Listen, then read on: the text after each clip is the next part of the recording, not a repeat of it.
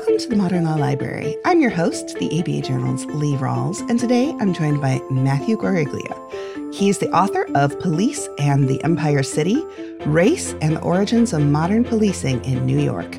Matthew, thanks so much for joining us. Very happy to be here to discuss the book.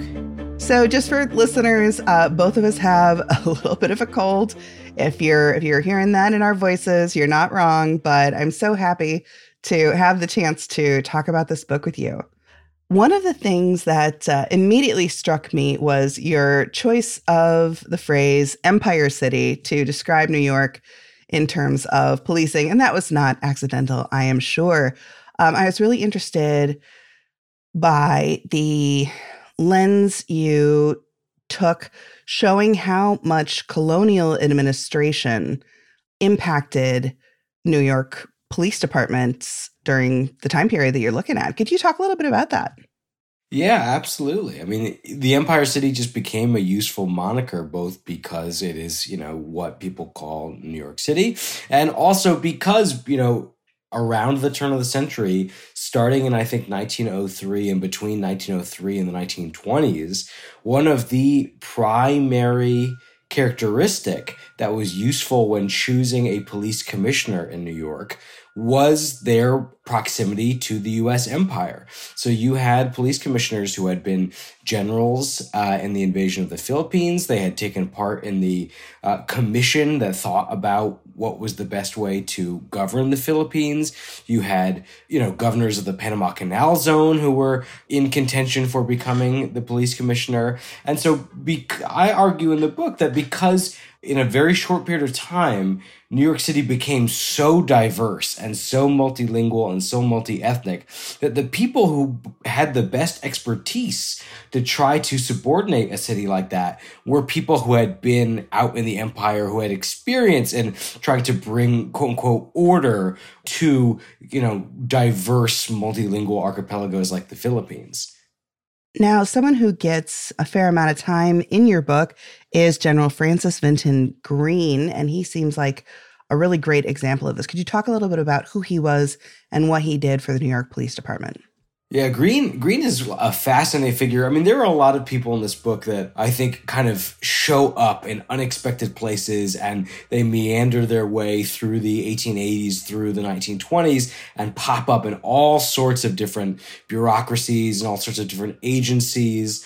And one of these people is Francis Vinton Green, who is a son of a Civil War veteran. He was a general in the Civil War. He goes to West Point. He is dispatched along the U.S.-Canadian border where he helps to kind of map the expanded country westward. Then he is sent to Russia, where he is an attaché to the Russian military in the Russo-Turkish War.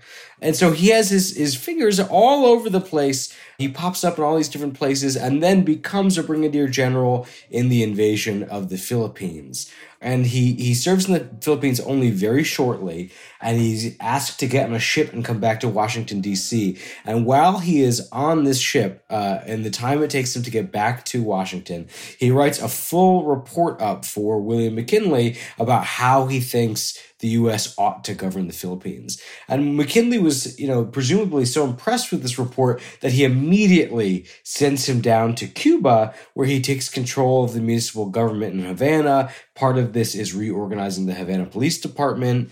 And then he retires from the military, and a few years later, he pops up as the 1903 commissioner for the New York City Police Department.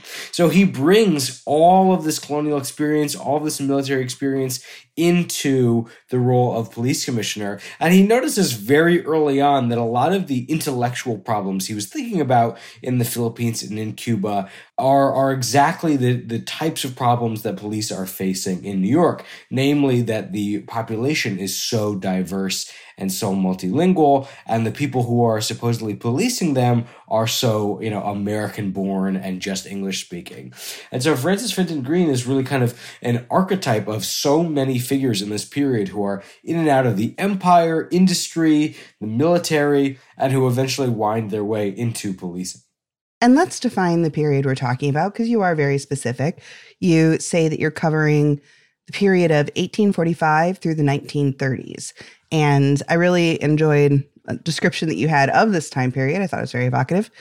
It encompasses the moment when police transitioned from a more informal collection of pugilists clad in wool coats to what we can recognize today as a modern professionalized police department. So for listeners, this is the time period that the book is really looking at. And how did you come to find your cutoffs? Obviously, the beginning is pretty easy. It's the beginning of the New York Police Department. And there's been a lot of myth making about that beginning. But what made you decide on a 1930s cutoff? Yeah, I mean, so I started it at the beginning of the NYPD, in part because I wanted to argue that there was no mythical time in which the NYPD were not involved in racial management.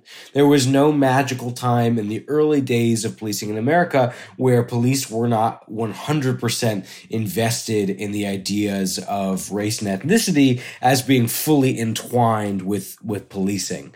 And then in terms of the cutoff, I wanted to get more into prohibition policing. And I think had I had more time and had, COVID lockdowns not kept me out of the archives, I probably would have had one more chapter dedicated to prohibition policing in the 1920s. But instead, I really, located this moment where the book ends as being the emergence of the policing that we recognize today, as being the moment when police are fully invested in this idea of professionalization, bureaucratization, standardization, and this moment where police go from people who are just kind of, fighters who you can send onto the street to, kind of pacify people by force. And you get the emergence of the idea of like police as scientist, police as social worker, where, police should be one part social worker, one part chemist who are trained in forensic sciences, kind of the Sherlock Holmes-esque police as scientist archetype kind of really gets enshrined in the police department. And I really have identified the 1930s as the time where this really kind of congeals and consolidates, and then policing emerges from there in a fashion that we would very much recognize as being the type of policing that we see on the streets today. You refer to the people who are trying to intellectualize the policing system and, make these improvements as police intellectuals, and you bring up the term violence workers as well. A lot of these people, I think if you had asked them at the time, and this probably holds true with a lot of people from the progressive era, genuinely thought, I am doing something to make the world a better place. And then you see what occurred from their work, and it's appalling. They genuinely thought they were doing science when they were measuring the heads of every, Chinese immigrant they came across, and that they were making strides and now we're going to be able to see the width of someone's nose and know how criminal they are. What was it like for you going through the archives and reading some of this, first-person testimony? Were you seeing a lot of parallels with some of the, scientific endeavors going on today? There are companies trying to use AI to do things like determine who is safe to let on parole, but it feels eerily close to the eugenicist progressive era science to me often. Would just love to hear your perspective on that, having looked at the progressive era so closely. Yeah, I mean, looked at the progressive era, and also my day job as a policy analyst at a civil liberties legal nonprofit. So working on this book at night and then going out into work at the day and thinking about AI and the way police use machine learning really kind of gave me a sense of vertigo almost, because I realized that I was fighting the same arguments historically as I was in my day job. And so, yeah, I mean, I think it's important to take a step back and say, police cannot police crime. Crime is like an amorphous thing that people commit. Crime is an action. You can't really police crime. So since the beginning, police have had to do a calculus, which is who is most likely to commit crime and how do I surveil and police those populations who I have deemed most likely to commit crime? Because otherwise crime is just, it's out there, it's in the ether. And so the thing about writing this book is that I'm writing about a time in the late 19th, early 20th century in which to talk about crime and who you police was deliberately to talk about race and ethnicity. Like, if you were to ask somebody in the early 20th century, they would not see talking about crime and talking about race as like two separate things. They were very much entwined because, there were very much ideas about what races were responsible for what crimes, who was biologically predisposed to commit violence. And that in order to better society, those were the people you had to police. And so the story of kind of the 20th century as we went on is the story of how do we change policing just enough rhetorically so that we're talking about policing certain peoples without talking explicitly about policing race. This is the kind of rise of colorblind policing, which, as we know, is rhetorically colorblind, but it is not really colorblind if we look at the statistics of, who is disproportionately ticketed, arrested, surveilled, incarcerated, etc. And so, when you think about like early criminal anthropology, you had people like Cesare Lombroso in Italy who would go into prisons and he would measure, 12 different measurements of these people in prison: the width of their nose, the length of the nose, the distance between eyes, fingers, circumference of head, all these things. And he would make generalizations about, okay, so all of these people in prison look a certain way. Therefore, other people who look that way must also be criminal. But of course, we see how bias can seep into this. We see that if in Italy in the 1880s, police are much more likely to arrest Sicilians, for instance, because police have the impression that Sicilians are biologically predisposed to crime, then of course, if you went into a prison filled with Sicilians and you took their measurements, the measurements you're going to come up with are those that most are alike the measurements you would get off the average Sicilian person. And so if you were using those characteristics to try to find other criminals, you would end up criminalizing other Sicilians, for instance. And so you get this bias that seeps its way into the data. And so if you use that data to predict next who will be a criminal, you're going to just have a self-fulfilling prophecy on your hands. And that is very much true of the type of statistical analysis and the type of kind of machine learning predictive policing algorithms we see now, which is if police believe, for instance, that African Americans are most likely to commit crimes, if a vast proportion of the people who are arrested in the United States are black, and they put all of these things into statistics, then guess what the statistics are going to tell you?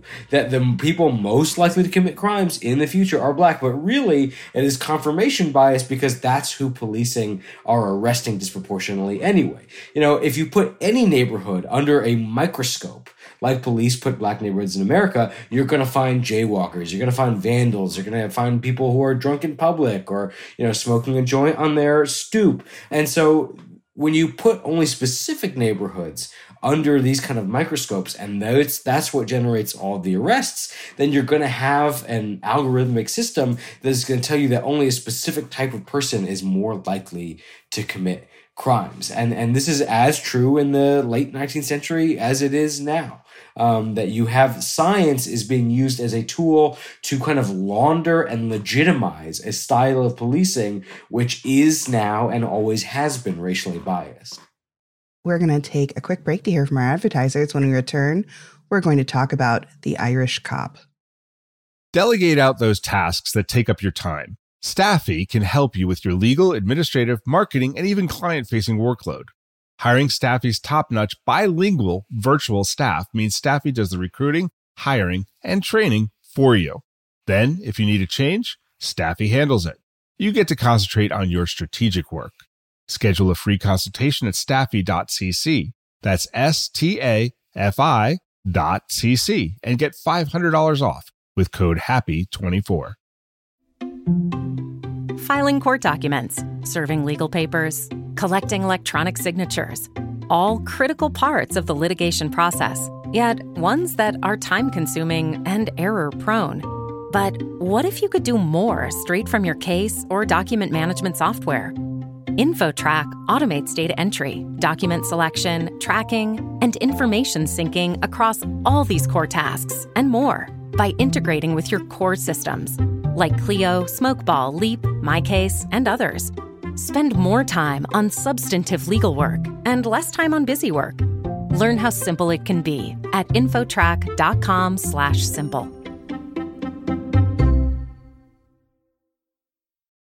Welcome back to the Modern Law Library. I'm your host, Lee Rawls, still here with author Matthew Guariglia, author of Police and the Empire City, Race and the Origins of Modern Policing in New York. I was really fascinated by the stories you told about the Irish cop, the myth of the Irish cop, and German Americans, and the way that becoming a policeman was seen as a route to power, to whiteness, to acceptance. And there was an awful lot of myth-making that went into ideas of, oh, well, the Irish are ideally suited to be police officers. And one of the reasons it hit, too, was that was in my family. There is a lineage there. Michael James O'Donoghue came over on a boat from Ireland in the 1850s. By the 1870s, he was a police court judge and had married the sister of an alderman. So Chicago politics. And similar things were happening in New York. So can you talk about how both the Irish and the German immigrants were fed into this system and what they gained from it? Yeah, absolutely. So upon arrival, the Irish in the 1840s encountered a brand new police department. And the way you got appointed to the police department wasn't, sending in an application. It was that your alderman, your local elected official, had to appoint people. And this was seen as a really important, lucrative job. It was a steady paycheck. You worked for the city. And so it was kind of a route to social mobility, to economic mobility, to a better life. And so aldermen would appoint people to the police department in exchange for votes. If your kinship network, if your family, if your friends, if they all vote for me, I will bestow upon you this good kind of middle class life, which comes with not just social and economic mobility, but the badge and the blue uniform, entitles you to a certain amount of respect in American society. It allows you to prove that you belong in American life. And so I very much argue that when the first generation of a new ethnic group gets included onto the police force, it allows them to be a kind of the vanguard for their community into whiteness, into belonging. And this is because, with a better salary and with the respect comes, a real feeling like you belong. But also because, if the whetstone if the forge of American life is, blackness and whiteness, then people like the Irish, who were kind of seen as not quite white, but also not black, could forcibly differentiate themselves from Black Americans by doing violence, by taking part in the kind of white supremacist project of keeping African Americans in a marginalized place in society. And what this looked like in the 1850s was Irish police officers and the NYPD in general helping to enforce slavery. There's this kind of adage that, all of policing in America comes from slave patrols. And while institutionally that's not quite true in terms of like slave patrols in Georgia or South Carolina, don't have a lot of institutional connections to the NYPD, very, very early on into the existence of the New York City Police Department, one of their primary tasks is to enforce the 1850 Fugitive Slave Act, which said that if somebody had escaped from slavery in the South and they came to a free state in the North and they were caught, they were supposed to be returned. And the NYPD very much took this upon themselves. There were cops who were known to be sympathetic to Irish slaveholders. And, I've seen stories in which slaveholders in the South would write letters to specific cops they knew were sympathetic and send them money and ask them to go, infiltrate the Black community in New York and try to find the person they were looking for who had escaped. So from very early on, Irish cops and German cops could kind of prove their belonging in American society, could prove their whiteness by taking part in the system of slave patrolling. Not only that, but one of the things that in reading I found a little bit emotionally crushing is you point out that the other way a cop is expected to show their devotion to the higher order of control is you have to display willingness to crush the people from your community too. Irish cops were praised when they violently put down Irish immigrant riots. In no way am I saying I don't think that Irish immigrants should be stopped from burning down, for example, a convent orphanage full of Black children during draft riots.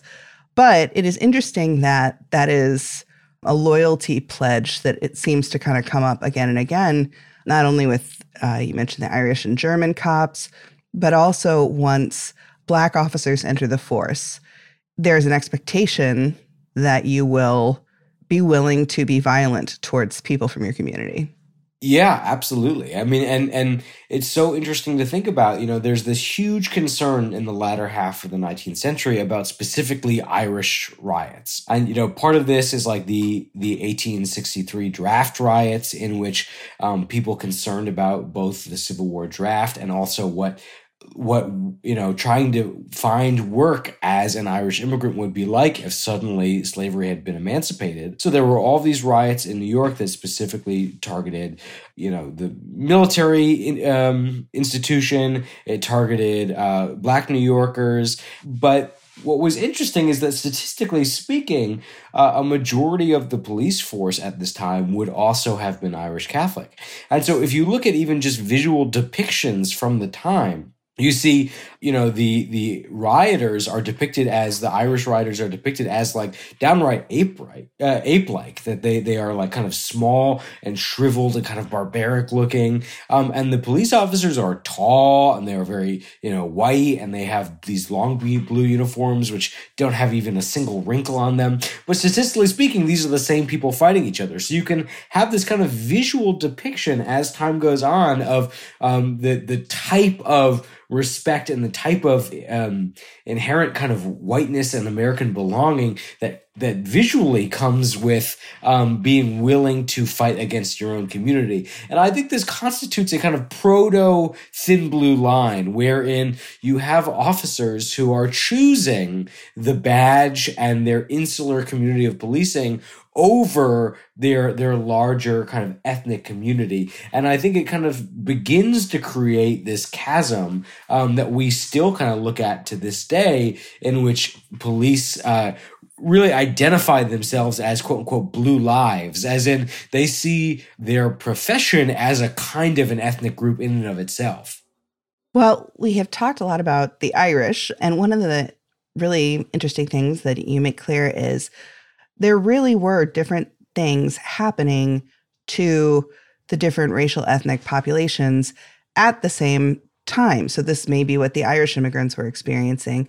I would love to talk about Black New Yorkers and the NYPD for a second. One thing I found pretty startling was the first Black NYPD officer was not hired until 1911.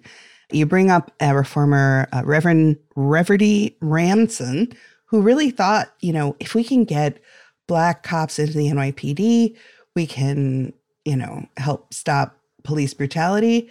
1911 is pretty late. Going back again to my Chicago roots, the first Black police officer was hired in Chicago in 1871. That was James L. Shelton.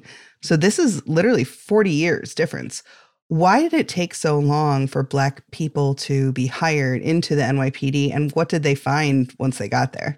I think in part it was because the black population of New York was very small compared to cities which had many more black officers earlier on, like Chicago, Pittsburgh, and Philadelphia. But also, what's interesting is it took a tremendous amount of activism on the part of the black community in New York to get the first black officer appointed. And this was because in the community, they really thought that having more black officers would curb police brutality, that black officers would be least likely to kind of unleash a barrage of indiscriminate clubbing on the community in the same way that white officers were. But also a lot of kind of people who were, disciples of Booker T. Washington and who were interested in uplift and black respectability politics also believed that black officers could help, like Irish officers, kind of lead the black community's way into greater belonging, because a black officer could model civic participation. They would have a knowledge of the community that would allow them to pick on just the quote unquote troublemakers who were holding the community back. And what was interesting about it is the black community in New York, a lot of people made the argument in relation to the first generation of immigrant officers. Like, there is a quote from the New York Age, the largest black newspaper, that, the Italian community in New York has their officers, the Russian community has their officers, the Jewish community has their officers. Where's our local officers who know our community and who know us very well? And so it took a tremendous amount of activism and putting a lot of political pressure on the mayor and the chief of police to get Samuel Battle appointed. We're going to take another break to hear from our advertisers. When we return, we'll still be discussing police and the Empire City, race and the origins of modern policing in New York. Welcome back to the Modern Law Library. We have not really gotten into one of my favorite parts of the book, which is, I believe it's chapter 5, the Italian Squad. So the Italian Squad specifically only lasted for 5 years, but let's tell the listeners about it. What was the Italian Squad's purpose? 1904 to 1909, what was happening? How did it end? Absolutely, yeah. I mean, there is no way to fully articulate how wild it is to go back into the archives and read how afraid people were of Italian crime. They really kind of saw Italians as kind of partly unassimilable, partly like biologically built to do crime. And they really kind of understood this, like they kind of pictured this shadowy cabal in which any crime committed in Italian neighborhoods or any crime committed by Italians in general in the United States was linked by what they called the Black Hand, which is like kind of, I guess, a giant all-consuming early understanding of the mafia, which is combined with the boogeyman and this idea that there's this big international shadowy organization that orchestrated all crime in the world as committed by Italians. And so there was just a panic that the police department in 1903 and 1904, as it was constituted, was not equipped to infiltrate Italian communities, to solve crimes in Italian neighborhoods. And so they drew on the idea of quote unquote native police from Empire. And they said, well, let's get a centralized squad where we'll grab every Italian-speaking officer from the city, we'll put them in the centralized squad under police headquarters, and they will be the people responsible for trying to solve crimes in Italian neighborhoods. Whenever a crime seemed like it had an Italian flair to it, they were the ones who were dispatched. And the squad went from 6 people in 1904 to over 100 people by 1909. This is how much resources they really thought they had to sink into this squad in order to police Italian crime. The Italians do seem to have been real targets of this scientific racism. I remember, in the 1990s, first reading the Agatha Christie novel Murder on the Orient Express. And there are things said in there about how, well, it's a knife crime. Italians do knife crime. It must be the Italians. Things like this that nowadays, you hear me laughing and it feels comical, but it wasn't comical at the time to be a targeted member of an immigrant population. How did the Italian squad's time end? And could you tell us a little bit about Joseph Petrosino? Yeah, absolutely. So Joseph Petrosino was the first Italian detective on the NYPD, and he was given the Italian squad to make as his own. So he was the leader of the Italian squad. He had, joined the NYPD earlier than most people, I think in the 1880s, more earlier than most Italians. And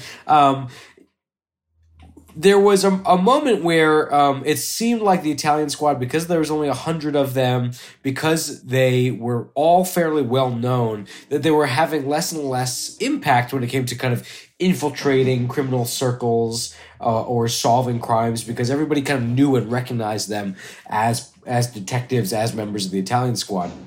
And so starting in 1909, there was a kind of tactic shift where there was a thing called the 1903 Immigration Act.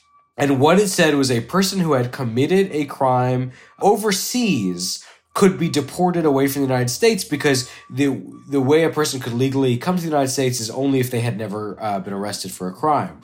And so in conjunction with the State Department, with Italian authorities, the NYPD sent Joseph Petrosino armed with a list of Italians in New York they hoped to deport. They sent him to Sicily, where they said, go visit a bunch of police stations and see if you can find any arrest records of these people, so that when you can get back, we can just deport them. We can just kick them out of the country. And he went to Sicily, and he was assassinated.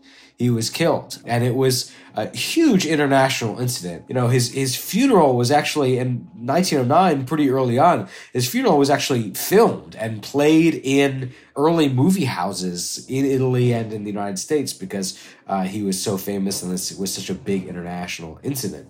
And so the Italian squad was dissolved after Petrosino's death, in part because it didn't seem like the Italian squad was having the effect people wanted it to, but also because the police commissioner was a man named Theodore Bingham, who was incredibly xenophobic.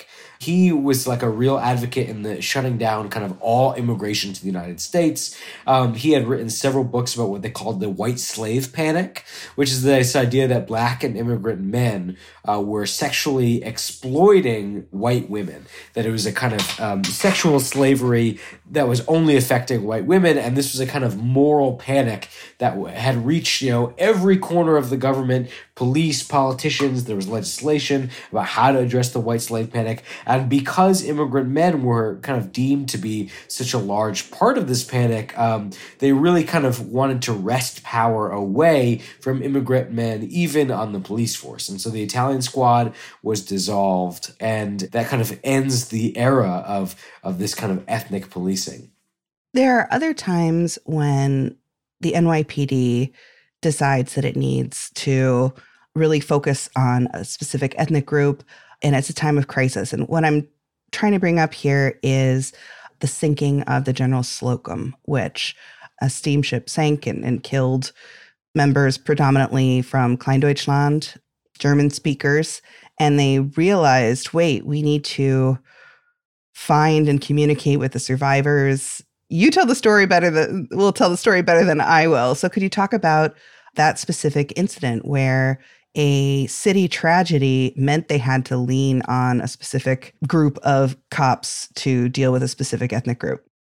And what's fascinating is this is all happening all at once. The Italian squad and the German squad all happened in the same year, 1904. And they all demonstrate the ways in which police are concerned that they have built a department which is mostly, American-born English speakers, and all the ways in which that really fails to police the modern diversifying city. And so the General Slocum disaster is a German-speaking church that is planning for their big Sunday picnic outing. And they all, a bunch of people from this church, a lot of them are children because a lot of it is people who attend Sunday school, all get on this boat and they're going to head up to an island north of the city, up the East River, where they're going to have this picnic. And the boat catches fire. It sinks in the East River just off the coast of the Bronx. over, or at least very close to, 1,000 people die that day. It is a horrific tragedy. It is the deadliest incident in New York City until September 11th. What happens is they have all these bodies that they need to identify. So many of the survivors, so many of the families waiting to hear if their children are okay are only speak German. And so the NYPD creates this short-lived German squad, which is, not having to do with crime like the Italian squad, but is a reaction to this tragedy, where they rally just about every German-speaking officer from all of the different precincts in the city for a short-term reorganization to be this centralized squad where all they're doing is they're canvassing German neighborhoods. They're asking if they had any relatives or children who were on that boat that day. They try to work the morgues to get IDs for the bodies. A lot of the bodies are still never identified. And so it becomes this short-lived experiment and, needing to, in the wake of a tragedy, organize all of the German-speaking police officers so they can respond to this in real time and kind of interface with the German community, which it turns out the NYPD didn't have a lot of ability to do until they created this squad. We've talked about the way that, quote unquote, racial science, crime science was pointed outwards towards the communities being policed. But the NYPD during this time period, the progressive era, also had a lot of anxiety when it came to the characteristics of their own officers. And I found your section in the book on this fascinating. There was a claim that 28% of all illnesses were due to improper chewing, which I love. Could you talk a little bit about what the NYPD did internally, focused on its officers and their bodies and their racial characteristics and their diets? And it just was fascinating.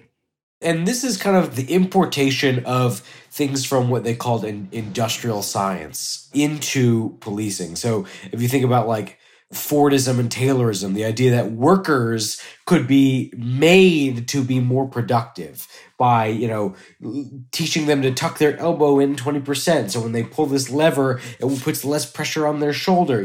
This idea that you could make a science of working and of workers to make to maximize production and to maximize productivity. This did find its way into policing as well. And so there's this fascination with, cops, how do we extend their productivity? How do we extend their careers? And so part of it is, well, cops don't stand well, and they x-ray police's feet and they say, you might not believe it because you've been standing your whole life, but the science can tell us that you've been standing wrong, actually. And the same thing was true of chewing and of eating. And it's this idea that, we are going to build you from the ground up.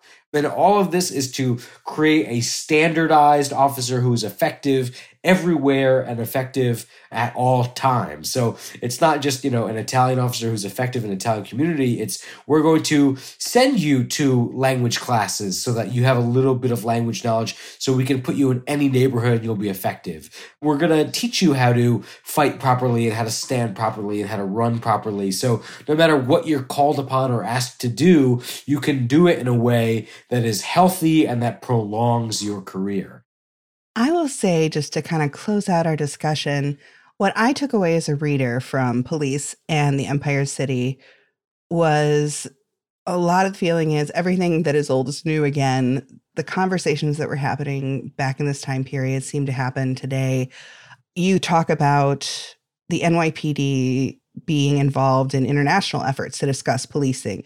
And I saw that the NYPD was competing in a international event called the International SWAT Challenge Games in the United Arab Emirates alongside like Chechen Death Squad folks. And it didn't seem like a great idea, but 87 SWAT teams from 48 countries. And it struck a chord because I'm like, well, you know what? I'm just reading this book in which not dissimilar things were being tried back at the turn of the 20th century where, international communities agree on, what's the best type of policing and how are we going to keep down these specific populations? Is that what you were hoping people would take from the book? What did you leave the writing of Police and Empire City feeling, thinking, hoping readers would take away? Yeah, I mean, I think that is certainly one of the things I hoped people would find in the book is, I think there's this assumption that if you look at police all over the world, police kind of look alike and they kind of act alike. To the extent where you have international competitions from 40 countries where they all have SWAT teams that are similar enough that they could compete in the same competitions. And I think the idea is, there's a temptation to say, well, police must be a natural outcropping, a natural product of modern society, because how else would all these societies land on this exact same institution kind of naturally? And I think what I really wanted to show in the book is that there's absolutely nothing natural about it. Is if police look alike and act alike and use similar equipment and technology and tactics all over, it's because it was meticulously built and shared and imported and exported. And empire certainly played a big part of this.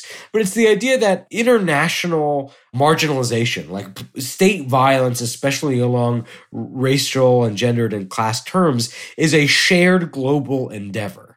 That all of these countries kind of collaborate in how best to subordinate their own populations. And they've always kind of shared tactics and shared technologies and shared methodologies, to the extent that the reason why all police look alike is because of a century or more of incredibly deliberate collaboration.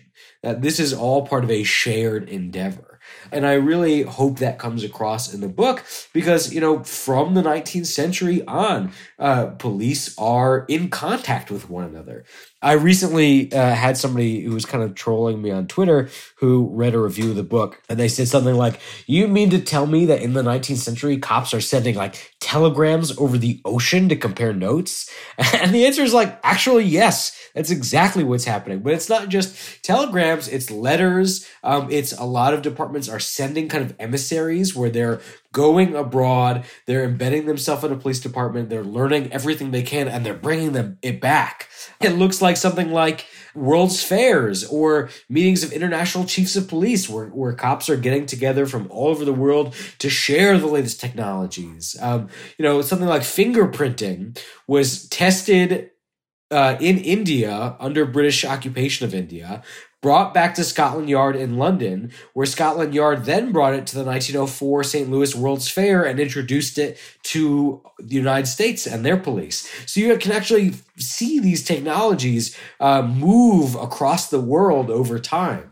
And so if you think about something like, an international SWAT competition, or if you think about how the NYPD has now, I think, 13 international outposts in countries around the world, you realize that policing is just incredibly international and incredibly collaborative.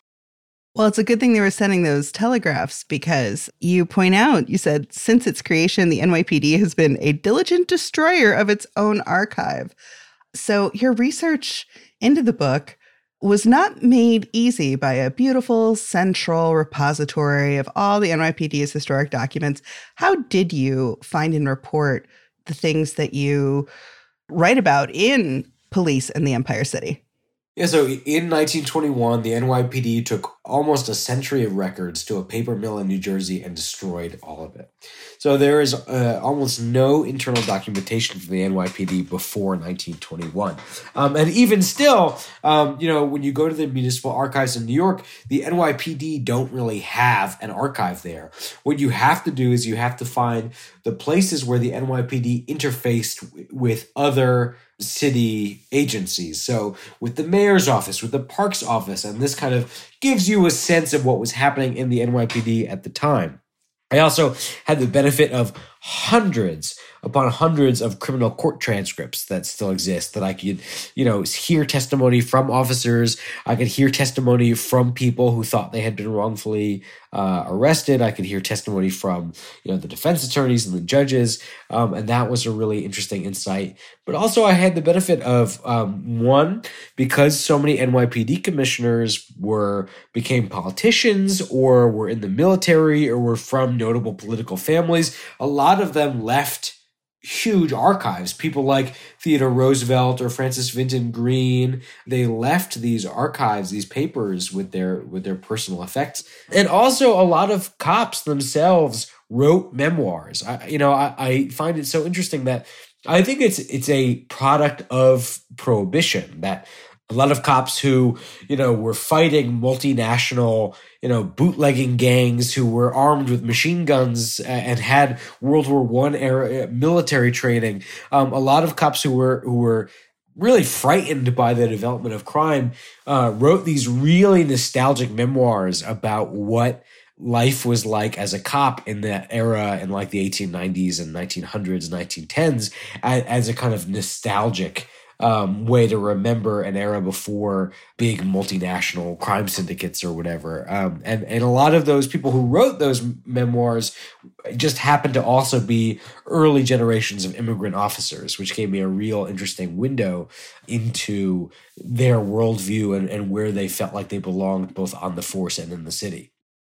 Well, Matthew, thank you so much for coming on the Modern Law Library to discuss police and the Empire City, race, and the origins of modern policing in New York. If people are interested in getting the book or maybe in reaching out and discussing some of the topics with you, how would you suggest they do that? On social media, you can find me on Twitter and Blue Sky. You can find me at my day job working in civil liberties technology policy at the Electronic Frontier Foundation. And you can, buy Police in the Empire City wherever books are sold, and is published by Duke University Press. And thank you to my listeners for joining us for this episode. If you have suggestions on the next book I should read and talk about, you can always reach me at books@abajournal.com. And if you enjoyed this episode, please rate, review, and subscribe in your favorite podcast listening service. It's a big help.